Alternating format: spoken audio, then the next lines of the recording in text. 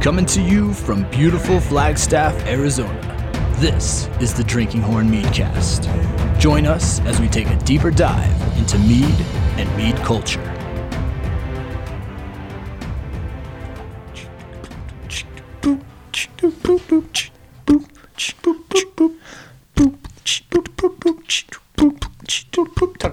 Talk about bees, talk about bees, talk about bees. It's bee time, it's bee time, it's bee time. It's time to rhyme about bees, about bees, about bees, about bees. Tick a tick a tick tick, tick a tick tick, tick a tick a tick tick, tick tick tick tick tick tick tick, tick tick. Get your stinger on, get your stinger on. Ooh. Welcome, ladies and gentlemen, to the Beecast. Beecast. Let me try that again. Welcome, ladies and gentlemen, to the Drinking Horn Meadcast. Meadcast. That's right. I guess we're starting right now. I guess so. I think we just did. Yeah, we did. I think we just did. Oh, man. I don't know if I'm ready yet. Well, we're not because we still have empty glasses. That's what I was feeling. I was feeling that empty glass feeling. I bet you there's a phobia for empty glasses. Ooh. Like, I have no meadophobia. I have no meatophobia. So that's the word of the day, kids. I have a great fear of empty bottles, empty glasses. Yeah, is that because you had about 1 million of them in storage recently? That helps you be afraid of glasses for sure. People are like, "Are you a glass half full or a glass half empty?" I'm like, "Don't say that glass is half empty. It scares the shit out of me." Oh man! All right. Well, let's at least introduce this episode. Oh yeah, that's a good call. Introduce yourself first. Oh yes, yes. I am not Evan Anderson, and I am not Nick Irvin. So we are different people than what we just said, and you have joined in on the Meadcast, and specifically, this episode is the first of a series about what? Bees. Yeah. Oh, I was worried that I was going to miss that one. You nailed it. Oh man, right in the stinger. So you look like you're ready to open that up. I'm like itching over here. Can you tell? I can. Twitching. Yeah. All right. So what are you opening up here? I don't know. Yeah, really, you don't. No, that's part of the fun of it sometimes is that like we end up bottling stuff. We'll do experiments, we'll do other things. And we sometimes, once we're done with things, we don't always label them once they've served their purpose. And so who knows? What do you think by the color, if you had to guess it? So I'm looking at a bottle that has a cap on it, but no swing top and no label. But it is pretty full. And the color is very, very light. So I'm going to say, just off the top of my head, I think apple. But yeah, I'm not sure. We've done a few light colored ones recently. So we have like, it could be apple, could be lemon ginger, could be lime, could be traditional. That's hence the toughness of it. I'm going lime. Yeah. Oh, okay. Nice. I actually like that idea better than apple. Okay. So open her up. Oh God. Oh man, did that work? Oh, it worked. Okay, it did. Well, I didn't. There was no pop, so I'm guessing lime. Yep, there was no. So that takes my apple right out of there because apple is lightly carbonated. Oh, that's an awesome sound. That's the sound of a glass being filled, not us peeing. Just. Almost kind of the same color though. Almost. That's not appetizing. Ka-clank. All right, so yeah, we're gonna sit here and we're gonna talk about bees and Skull. Yeah. Lime. Nailed it. Yep. Lime. Nice job, man. It was in your fridge. So. That's true. That doesn't mean I know anything more about it. Yeah. What I do know is this will be the third time that I have failed at introducing the episode. So this episode is going to be all about bees, and this series is going to be all about bees. Specifically, we wanted to start out with the history of bees, and even more specific to that, the history of the honeybee in North America. But we'll touch on a couple other topics as well. Just daintily, just a little bit. Just like, little nuggets for possibly future episodes, or for sure future episodes. So yeah, definitely for sure, because people love bees. Mm-hmm. I think. I think so too. So if you love bees, and this is your first time listening to our podcast, mash the subscribe button. That's right. Yeah, subscribe so you make sure and get all the cool episodes pop up on your device immediately from the Drinkhorn Meadcast. And if you're listening to this in the future and not in June 2020, there's probably a bunch of other episodes about bees already up. Bam, go listen to them. Learn about bees. Yeah. Because bees are they're amazing. Here's a little thing.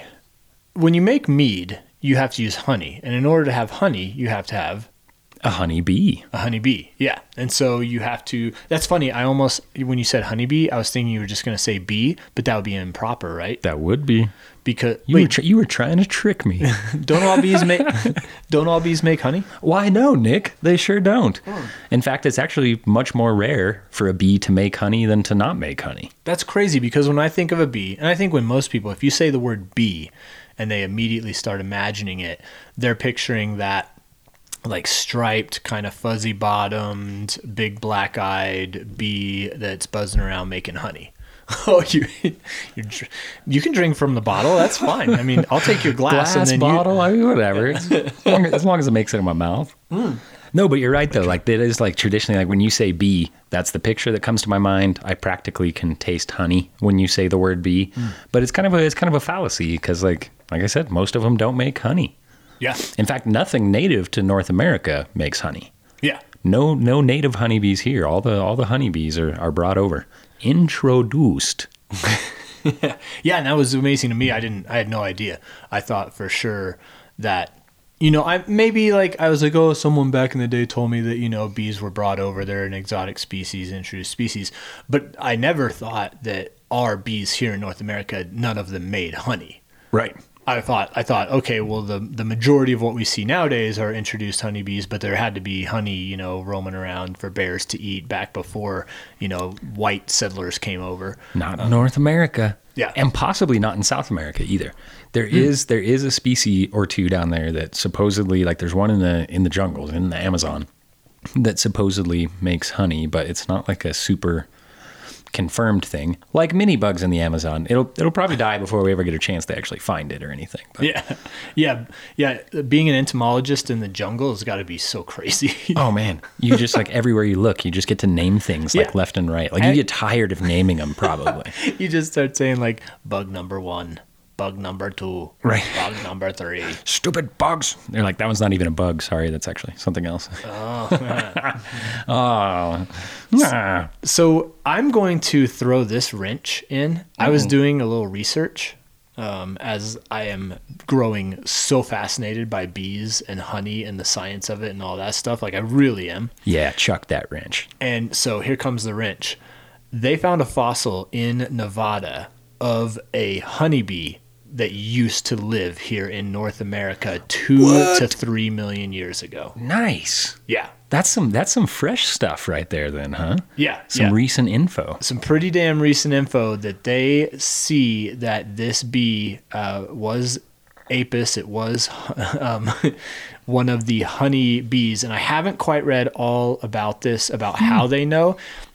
But I read the abstract, if you will, or the introduction to it, and they talk about that it came from Southeast Asia or Southern Asia, moved northeast, did that whole Bering Strait, when there was the land bridge. Yeah. Or the ice bridge or land bridge or whatever, I don't know what they call it. There's been some recent interesting evidence that is possibly debunking some of the land bridge stuff. Oh, no. Oh, yeah. Well, how the bees get over there. Nobody knows anymore. Who knows anything? Yeah. So somehow that's what they think. They postulate that then came over and then got locked over here and spent a couple million years over here. And then that was the fossil that they found. And so I want to look more into awesome. it. Yeah. I want to look more into it and I'll give an update maybe within this episode or in future episodes. But I just want to throw that little wrench in there. I discovered that. Yeah, that's awesome. Yeah. I'm thinking that was within the last 4 or 5 years. It's pretty... Stop playing video games over there, Evan. Yeah, so I forget what they're naming it. Starts with an N. Sorry, I got the gurgles. Maybe I shouldn't have eaten lunch right beforehand. Just drink more mead. It'll be fine. Right? Get down there, mead. Fix whatever it was I ate for lunch. Overall, though, no honeybees that we know of for at least a couple million years now have produced honey, and that is only a newer revelation that happened within the last, somewhere around 300 years. That's pretty cool. It's kind of like, there's been a few of those creatures that have possibly previously, historically, been on North America and for whatever reason went away. Whether it's like humans ate them all or whatever, and then later on people bring them back. Mm-hmm. It's pretty interesting. Thinking that, the Earth is kind of old. It's kind of old. It's gone through some cycles. It's been through some shit. Yeah. It's had some things appear and disappear and reappear. Yeah. You can get a whole species shrugged off this planet without it noticing. Yeah. We had no idea. Yeah. So that's cool. I thought that was really neat. And so look forward to more information on that. Maybe on one of our Monday night meads. If you're listening to this and we're still doing Monday night meads, I want to start doing some bee news and honey news. So. Bees. All right. That's enough of the beesness. Actually, it's not. We got a lot more. The whole thing. The whole episode is beesness. If you don't like bees, turn this episode off. Yeah, we'll skip Actually, to it. No. Continue listening because we're going to show you why they're lovely, lovely creatures. Mm-hmm. I hope so. That's our goal. Yeah. All right, let's do it. So there are no native honeybees, except for this whole story that I told, here in North America. So they were brought here. And where were they brought from? Yeah, like everything we have currently, they were brought here. Yeah, and they were brought over. You said there's a little more evidence possibly in Florida of something maybe being a little bit different from the current line of thought. But it was 1622 when the bees sailed the ocean blue. And Nice. they were brought over here by, I'm going to guess it's Europeans, but it was British? Yeah, Spanish? The colonization when it was going on. So, 1622, there was a ship log that had like its items that were being brought, Her Majesty's ship, blah, blah, blah. I don't remember what ship it was, which is fine. I'm okay not knowing those details. Yeah. But the log of items that were being brought over to Jamestown, Virginia, in that was bees. And so that's our first recorded history of knowing that bees came over here. Right, the honeybee. We're going to use the word bee a lot to describe lots of things. Let's try not to. We're going to try not to. Yeah, so honeybee. Yeah, the first honeybees brought over. Really, probably the first bees in general that were brought over. I don't think any non-honeybees. Purposefully. Yeah, exactly, purposefully. Because a lot of the other bees that are out there are solitary. Mm-hmm. Yeah, so bringing over hives, there's no real such thing as a hive for a majority of native bees. They're solitary. Yeah. And so they brought them over, and this is like a multi-week journey, like, 3 to 6 weeks to get over here. And so I'm just imagining bees on a boat. Got bees on a boat. Bees on a boat. Stinging everybody so you hope you float. Bees on a boat. Bees on a boat. Ain't no way you're protecting yourself with no coat. Man, it's like when we would do like the overnight bee runs, and like when we're moving bees and you're moving bees, you're doing it at night because they're a lot more likely to all be inside of their hive. So you lose fewer bees in the process. And we do it at night, and it's always just been like this, the most terrible accident you could ever imagine. And then add bees. Like, it just always makes me nervous driving around with bees, because if something happened, like, you're stuck. Like, you're very much in that. And so, like, but on a boat, like, you're really stuck. Like, if they decide to swarm or get angry or something, like, it just sucks to be you. Yeah, absolutely. I do not want to be on that. You get on the boat and like you're just hanging out and you take off from dock. You're like, bye, honey. I'll be back in a couple years.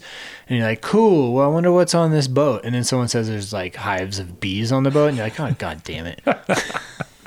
Why do I always end up on the bee boats? Every time. If it's not goats, it's bees. I swear. Bad boy. Goats and bees. Jesus. Geese. So you're imagining, or I'm imagining, coming across the ocean, 1622, you've got these hives, and they've been plugged or whatever. And there's a certain way that all bees at that time were, what would you call it, reared or kept, I guess. So beekeepers in that day, they didn't have hives what me and you think of like the boxes that we use today. With nice little easy to remove trays and all that. Yeah. No. Old beekeeping was not nearly so friendly to the bees. That's true. We'll talk about that too. But so let's talk about the capsule or the container of bees. And it really, like, I didn't put all of these things together until we were actually doing some of the research for this episode. But and I'm blanking out on the name right now, so I'm hoping Nick's gonna help me. Kelp. No. Damn it. Skep. Stupid. This lime must have been an experimentally strong batch. Yeah. No, skep, not kelp. But I was trying to mouth it to you. I didn't pick it up. You almost did. My lip reading isn't so good. Hey, you got the 4 letters right. I'm a dyslexic lip reader. Less distic. Yeah. Dyslexic. Yes, a skep. Yeah. So a skep, which is cool because it's like when you also, like you said at the beginning, like when you think of bee, when I say beehive, the picture that probably comes into your head is actually a skep. Yeah. And it's that, I mean, it's described when written as like an upside down basket sort of a thing, but it's that like little ridged upside down basket. I'm using my hands for a lot of descriptors, so that works really well for everybody listening. Yeah, visual podcast here. Yeah. Your hands were going in a motion that has those ridges, and I think I'm sure everyone knows. You see it in cartoons, you see it in old drawings. Like when there's a beehive, it's this bigger at the bottom and slowly working its way to be skinnier at the top with those little rounded bumps, and then a little hole in the bottom, kind of thing, which is actually untrue about it as well. So that's a skep, and we think of that, and that's the international sign of beekeeping too. Yeah. And it's just like, it's a woven basket with a lid on it that's upside down, basically. Yeah. And that's how they would transport their bees. Mm-hmm. It's awesome. Yeah, it's awesome until you have to get honey out of those things. Yeah, and then it's really not awesome for the bees. Yeah, it's a destructive thing because so these days you can lift those panels up and check on the bees and scrape the honey and put it back. And we have separators, right? So I can actually have whole boxes that don't have any brood in them whatsoever that just have honey. And there's no way to like separate it in those skeps because it's just everything all in one. So to go and harvest it, you're tearing apart the heart of the hive basically. And so we put on excluders. And so it's this in between boxes. I'll leave the bottom 2 boxes usually for brood and everything else to live in, for the queen to live in. And she lays her eggs in there and she's significantly larger than the other bees. So we put this like metal excluder, which just looks like a sieve. It's like a filter. Yeah. It's just like a bee filter. And so it lets in worker bees because they're small enough, but the queen can't get into there. And so the bees, up above that sieve, that separator, that excluder will fill in nothing but honey. And it's kind of interesting. Some of those bees will actually just end up living in that upper chunk, and they actually like vomit the honey from one bee to another across this divide sometimes even. They're like too big to get in the hole. They're like, hey buddy, come here. I can't fit today. I know I got to carry this. I got to get on the bee treadmill and lose a little weight. I can't get through this little excluder. So here, take this for me. Yeah. And what was that noise they make? Oh God! If you've ever heard it, Yeah, I'm sorry for all those people who had it turned up just a little too much. In their car. We're not even going to equalize that sound. No, I'm gonna actually turn it up a little bit. It's like a Spotify exclusive if your sound's just all over the place. Spotify exclusive. So I actually have been with you to the hives a couple times and hopefully many more journeys, but I've never seen that excluder and I didn't even know about that. That's really cool. Yeah. And so, but it makes it easy because then when you go to harvest that honey, you have no bee loss. Because when they would harvest these skeps, like they would essentially tear the entire hive apart and basically get the honey out of it and the rest of the hive gets destroyed. Yeah. Which is pretty much traditionally until not the Langstroth is like the current hive that we use. And there was a couple more before that, like a top bar hive, which is basically like a big trough that has, separated trays in it. Not separated, but little slats in it. Or you can do the same thing. You can pull up like one piece at a time and look at it, move them around, augment the hive as ever you need to. But like those skeps, you couldn't do that. You just destroyed the hive. And in Africa, there is, it's the bird. I know we've talked about this before. Oh yeah, the honey. not alerter, the honey guide. Honey guide. Yeah. Yeah. That's actually like, it does this to badgers. It also does it to humans. It has a very specific call. And then whether you're a badger or a human, apparently we both respond the same. Way to go, honey badger. And this bird will signal either human or whatever, and then it will actually lead them to a beehive. And in the process of getting honey from the hive, you completely destroyed the hive. Because that's just how, like when you find a wild hive, most often when they're harvesting it, like it just gets destroyed, which is to the benefit of this honey guide, because it goes and it eats the wax. It eats the I don't know if it actually eats the wax. That could have been incorrect. Well, it uses it, I think I read. I think it uses it in its nest, and then it eats the larvae and all that stuff, as well as probably eats some honey. Who doesn't love honey? Yeah. So but it's traditionally very detrimental to the bees. And so to have these, the modern hive, the Langstroth hive, which came about, 1860s, was a huge development for bees, because now you don't have to damage them so much. You can be very, very gentle. You can access your bees. You can take honey out, and you cannot kill a single thing, which is great. It increased the capacity of anybody who's producing honey significantly, because you're not destroying the thing that's making the product that you want.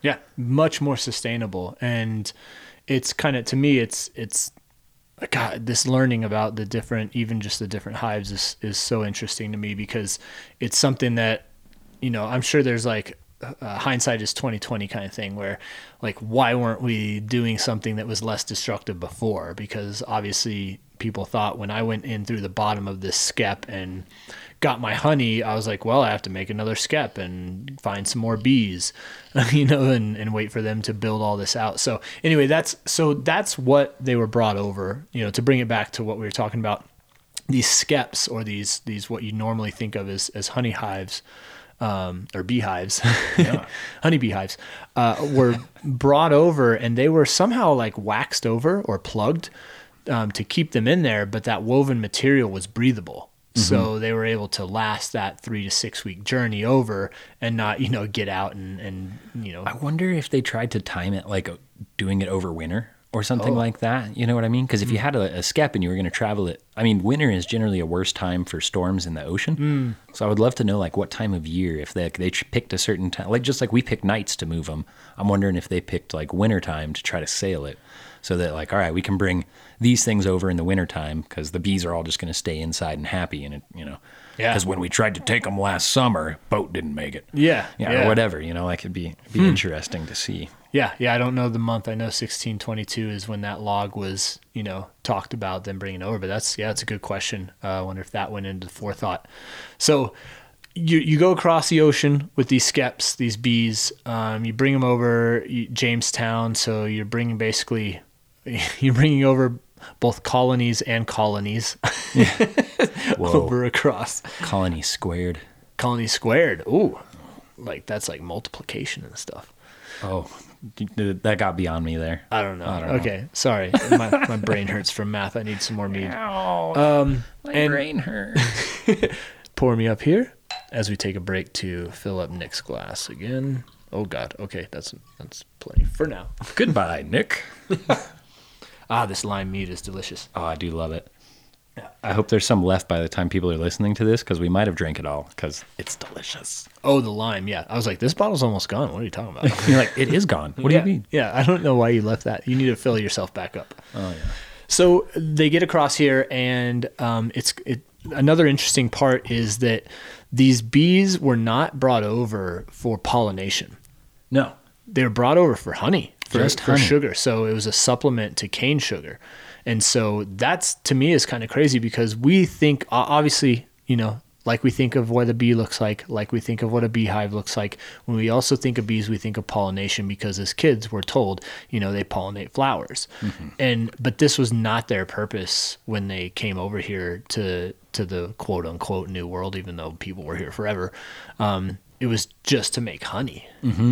And like, we don't often think about that, but they, like historically, they've been probably a huge, bees in general, now not just honeybee I'm speaking of, but we're probably a huge proponent to the diversity of angiosperms that we have now, to flowers that we have now, because they facilitate that so much better. There's a lot of things that are pollinated by wind, but wind is a extremely inefficient pollinator, because If a little If random. you release everything on the wrong day and the wind's blowing the wrong direction, like, well, no kids that year.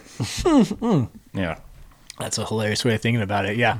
Yeah. But those are, I mean, if it's not for agriculture purposes for us, if it's not a grain, it's most likely pollinated by an insect. Yeah. Like even if you're thinking almonds, you're thinking, I mean, that's a huge business is pollinating almond fields. Yeah. And that didn't even start till like the 1930s, I think, or 1940s, something like that. We weren't planting large swaths of almond trees until then. No, So it's the monocropping that has led to some of that stuff. But I might be jumping ahead here. I did it. Yeah. I did the jump. It's jumped. It's been done now. So let's jump back. So we're on the East Coast. We're in the colonies. You and I. Hello. We would have been a lot nicer than those people. Oh, God, I hope so. Man, I've been learning so much about the atrocities. But the bees there are for honey specifically, and the Langstroth hives are not there even for a while, for like A couple hundred years. Yeah. Looking at my notes here. Yeah, not even until the 1860s. Yeah. And so we don't have this thing where we're using bees as pollinators like we do now. We're just making honey. And kind of an interesting thing is it took 200 years for those honeybees to appear on the West Coast. So they traveled with humans, basically, because it Pretty took much. 200 years after those settlements were there was the whole gold rush and people started going to California. And so bees really were tied pretty specifically to humans, it seems like. Yeah. And it's kind of interesting that they didn't move faster. But as like a species, they weren't migrating that far away. But it also does make sense because like even, I mean, so especially with those skep hives, there was basically one way to have another hive after that skep, after you go to harvest that skep, is you're hoping that it already swarmed before you harvest that skep. Because a hive will swarm once it becomes overpopulated. It feels like, oh, we got too many bees and this cavity that we're living in is not big enough. And so that's when they decide to swarm. Like we don't fully understand all the mechanics of how they choose, quote unquote, to be able to do that. But it is an overpopulation factor on some level. Wow. And so they'll just branch off. And so with these skeps, like you're killing the hive at the end of every year to get that honey. And so if it doesn't swarm, you're not replacing that hive and you have to go out and catch a new one, which I imagine catching a hive back in the day would have just been, I really like my bee suit. Like I like it a lot.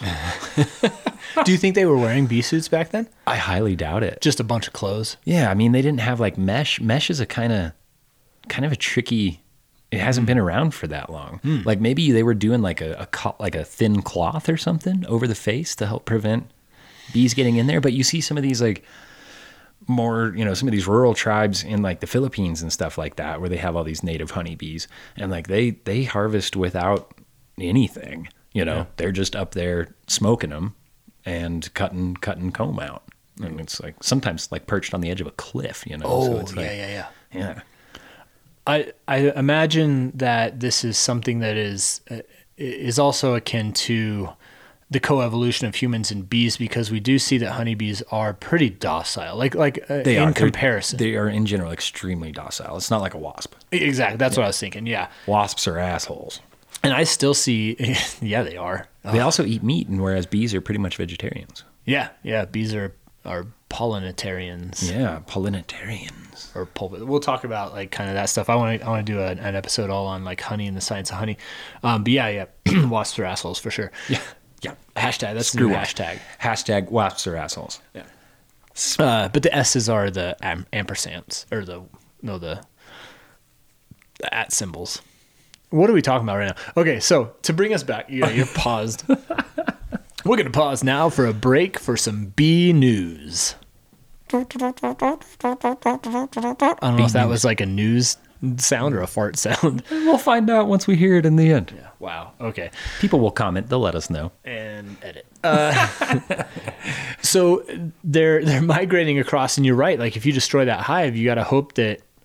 So let me ask this question: to swarm, or you have to go catch a wild one. Do you know when bees, what you're calling swarming, which is basically them going and finding a new place, when they do that, do you know, like if you're a beekeeper and you're like, oh, my hive's gone, are they like gone, or do they like? They don't go super far. So in general, when a hive swarms, it will not go more than about 5 miles before trying to set up its next shop. Okay. So they don't go super far, And which is like bees in their normal roaming of things, like when they're going for flowers and stuff like that, usually maintain about a 5 mile radius at max for their distance, how far they want to go for honey. I think most of it's within 2 to 3 miles, but as much as 5. Yeah. So I mean, that makes sense. It's not very far. Yeah. No, but like you got to find the hive again. Yeah, that's hard. I learned some cool stuff about that too. But About getting a bee and putting it in the freezer for just a second and then tying a very thin, light string to it and a little piece of tissue paper and then releasing it. And once it warms back up, it flies off to its hive and you chase this piece of tissue paper through the forest to find where the hive is. Whoa. No, I had no idea. That's freaking awesome though. Yeah, I really want to try it. I've never actually done it, Wow. but I want to try it. But you better hope it's not going its max 30 miles per hour. You're going to lose it pretty quick. Yeah. Oh, dude, especially me. I'm like, wait. Nick, run after that. I need to eat my sandwich. I need to eat a sandwich first. I need some chocolates. No, I'm talking about how bees naturally learn to find, it's called, there's a name for it. They will fly out about a foot away from the hive. They'll go back to the hive. They'll fly out about 5 feet from the hive. They'll go back to the hive. They'll fly out, 20 feet from the hive. And that time when they're flying out, they're hovering facing the hive. They freaking teach themselves how to get back to the hive. And it takes a while. They go out further and further and further. It's this learning thing.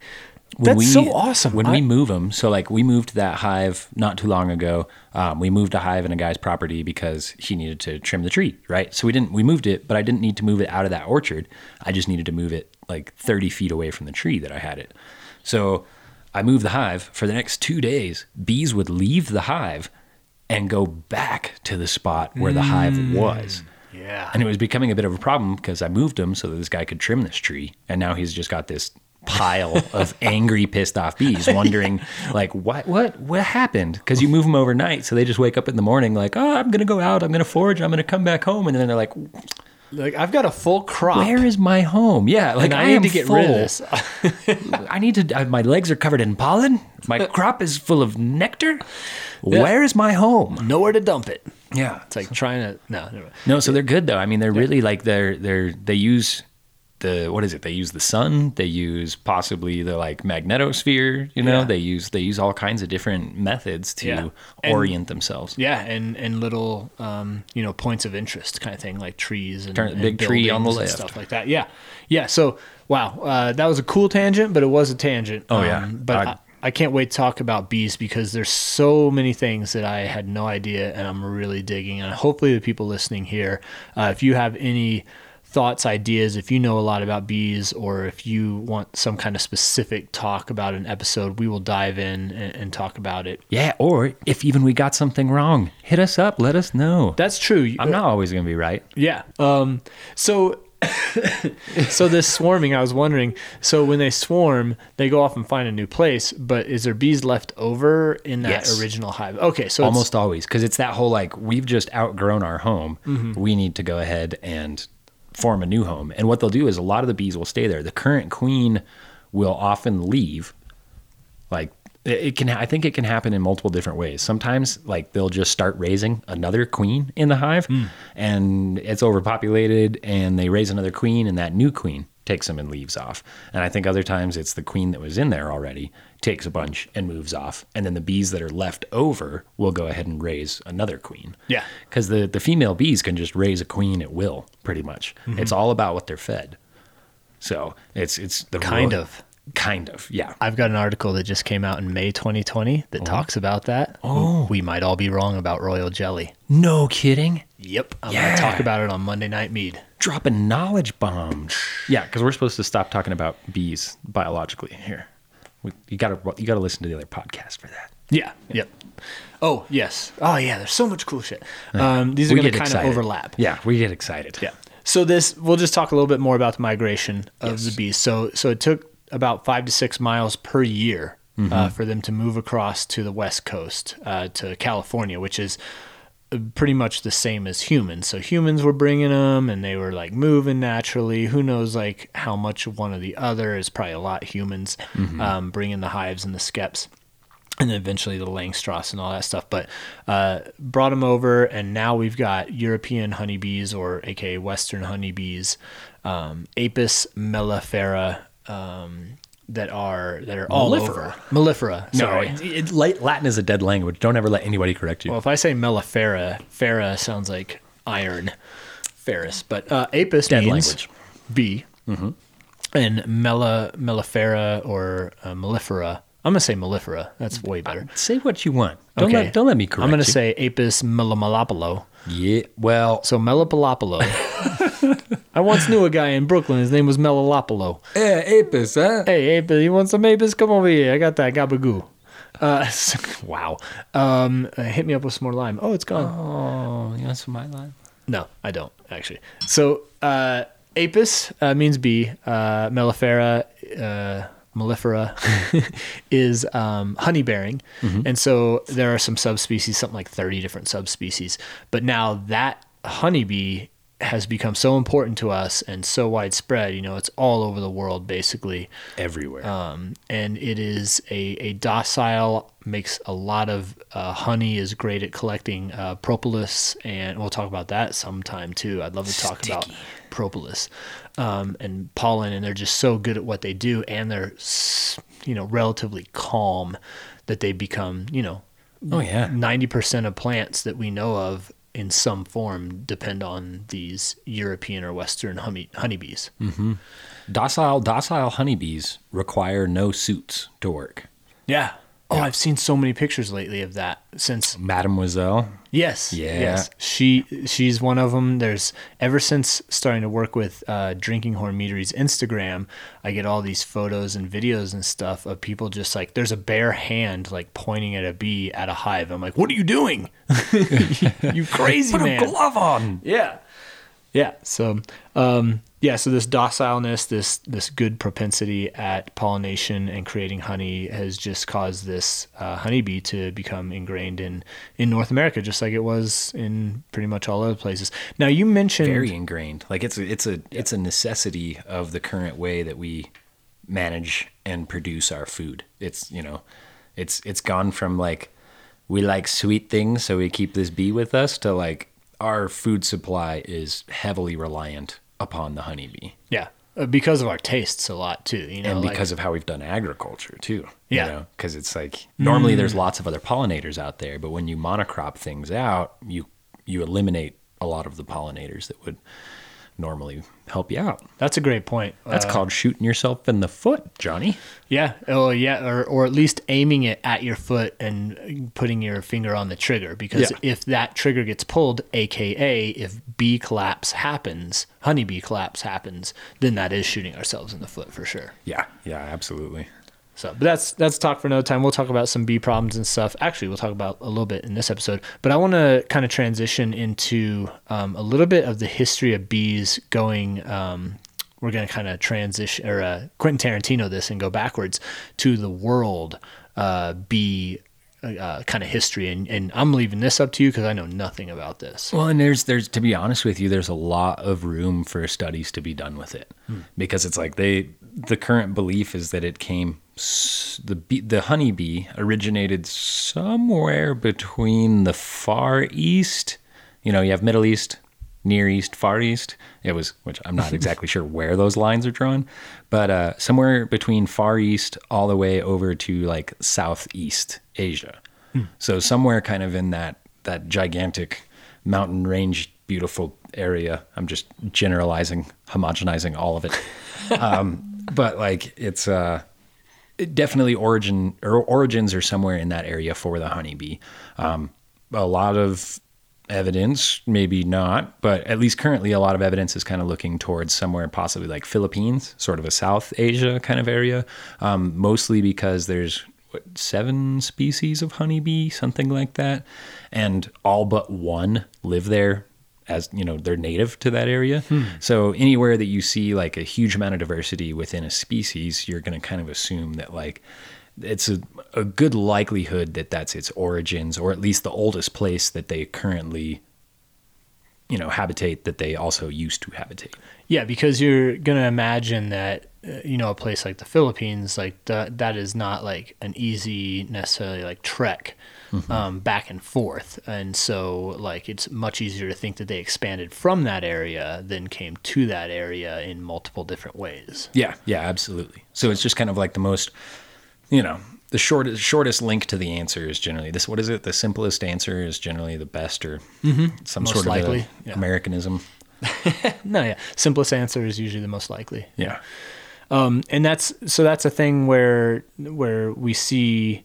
I'm sorry. So you're talking about the. Yeah, and they originated out of there, and then there's a good chance that like there's probably a lot of coevolution going on between humans and bees throughout all of this.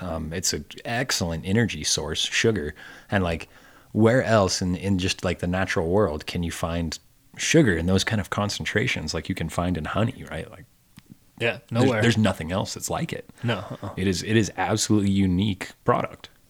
Yeah. So that coevolution happened. People started, not domesticating, but starting to utilize it. And I'm imagining it'd be interesting to check out kind of the history of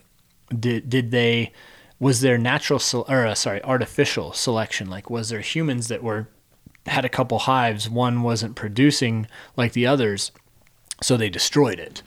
And that kind of artificial selection. Absolutely. That's how we got bees to be, frankly, like as nice as like a lot of our modern, like the English honeybee being like one of the super nice bees. It's just because when they had an angry one, they would eliminate the hive. Yeah. And we've got a super angry hive. We're not going to eliminate it though, folks, because it's fun to have a little fear in your life every now and then. Yeah, one of the hives is definitely, I don't know, a nice word would be energetic. Yeah. Yeah. That's a euphemism. I like it. If you're listening to this and you haven't seen any of our YouTube videos or haven't seen the bee specific ones, what we're talking about, you can check out in Winterizing Bees part. I think in both parts you can see it, but part 2 is really where you get like a good idea of the energetics of this hive. It is a very productive hive too. Yeah. So like, traits don't always just work in one direction. So like, yeah, this hive is particularly angry, but it also produces it can produce 50 pounds a month. It's a crazy hive. So we actually need to go down probably this week and pull some honey. We should make a new video. I'd love to. Friday. Yeah. You're talking traits. And so I was wondering about some of so we're talking about not only the history of honeybees in North America, but we have to talk about worldwide, and there are some differences in what we've got here and what other places in the world have. Which some of that speciation, right? We mentioned how many like different, and so this starts to get into like subspecies of things, where you have mellifera, Apis mellifera, but then you also have like when you get into subspecies and you get like the Chinese honeybee and the English honeybee and the Russian honeybee and the Africanized honeybee. I don't know why it's just not an African honeybee, but like why you get all that variation going on in there, possibly not just a natural sort of thing. Some of that could have been us as humans taking whatever we used as skeps, 100,000 plus years ago, and transporting our bees around with us as we went. And so that the isolation then of those individual hives started not quite a speciation, but started changing things for the bees themselves, which little did we realize how much of an effect some of that was going to have in our current day life. Yeah, because there's some behaviors that are good in some areas and are absent in others. Yeah. In these differences, and some species have some attitudes and behaviors, and some have are lacking those. We've got a couple examples, and I don't know if you want to kind of talk about some of those examples of, say, what a honeybee in Asia, their behaviors are different than the ones we have here. Oh yeah, I think the best one is most recently represented by the Asian giant hornet that is causing a mostly a media stir more than it is causing any sort of an actual biological concern. No, yeah. So like, and so it's a very big hornet You know, it's almost 2 inches long. It's a cow of a hornet. The thing is huge. Like, it would probably scare the piss out of me. Merbuzz Sting. You're like, oh, ow. you are the most terrible creature. I wish I could milk you. Anyway, sorry. But so it's huge. And if it finds a beehive and is able to make it back to its own hive, this hornet, then it's going to bring the rest of the colony and they will decimate a hive. Yeah. What is it? Like they can pop the heads off bees at like 100 a minute or something like that. It's insane. They're a killing machine. You do not want that scout to make it back to tell others to come to this hive. You have to kill that scout. And so what those bees in that area do is they've learned to handle this wasp by killing that scout. And honeybees are little. You're talking a centimeter, you know? So like one honeybee is a seventh or a tenth the size of these wasps. But what they'll do is, despite their smaller size, they are slightly less temperature sensitive. So they can, I don't know the actual numbers on it, but it's about a 3-degree temperature difference between what the honeybee can stand without dying, the Asian honeybee, versus what the wasp can stand without dying. And so when this scout gets into the hive, looks around for a second, they basically grab it, everybody jumps on top of it, and they start vibrating without flapping their wings. And what that does is it starts to create heat. And what they're trying to do is cook this wasp. And so they go and they generate heat, and that heat causes the wasp to die. But because of their slightly greater heat tolerance, the honeybees are, for the most part, fine. Yeah. Or at least way more fine than they would be if that wasp made it out. Yeah, a couple of those inner bees might give up their life to it, but like it's all for the colony. Yeah. It's for the colony. Yeah, that's crazy. And so, but that's a trait that we haven't seen here in North America. It's only those bees. Yeah. Only in the Asian honeybee do we see that sort of trait. Which is there's other parts too. Which is also the Asian honeybee, most ironically enough. So this is something that's like actually a threat to bees. It's possibly one of the causes of colony collapse. It's one of the most imminent threats currently to our bees and therefore to our agriculture as well. I might know what you're talking about. It is the veromite. I might know. So the veromite. It's funny. We're punny. He might know.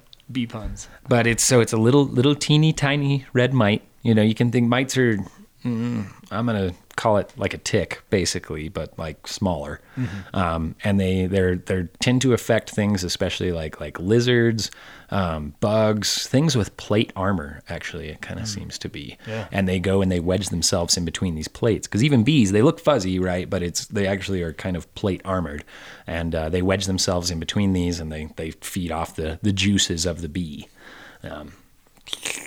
Which is not good. And it's not good in itself, but it also has a secondary effect that they tend to introduce viruses to these bees. So the veromite as itself won't necessarily kill a colony, but it does weaken the colony's immune system as a whole by sucking, literally the lifeblood out of the bees. So they're not as likely to be able to fight something. And so that's a huge problem for the English honeybee, which is one of the most common pollinators that we use. But once again, the Asian honeybee lives symbiotically, basically, with these guys. They have them present in their hives, but they are not affected detrimentally by them like the European honeybee is.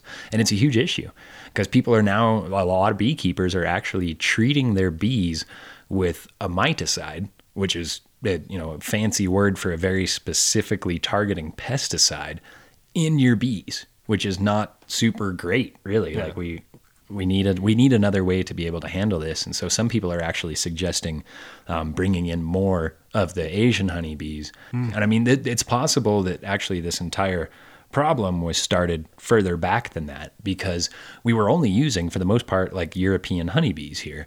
But as we started to get some issues with colony collapse stuff, which was most likely could have been triggered by pesticide use, is probably a huge portion of that. I mean, I lost hives as a kid to somebody spraying, a quarter mile away. We're spraying their house on a windy day. And it wasn't a quarter mile, but like 1/8 of a mile, 1/16 of a mile, whatever. It was a few blocks away, and they were spraying pesticides at their house, and we lost 3 hives.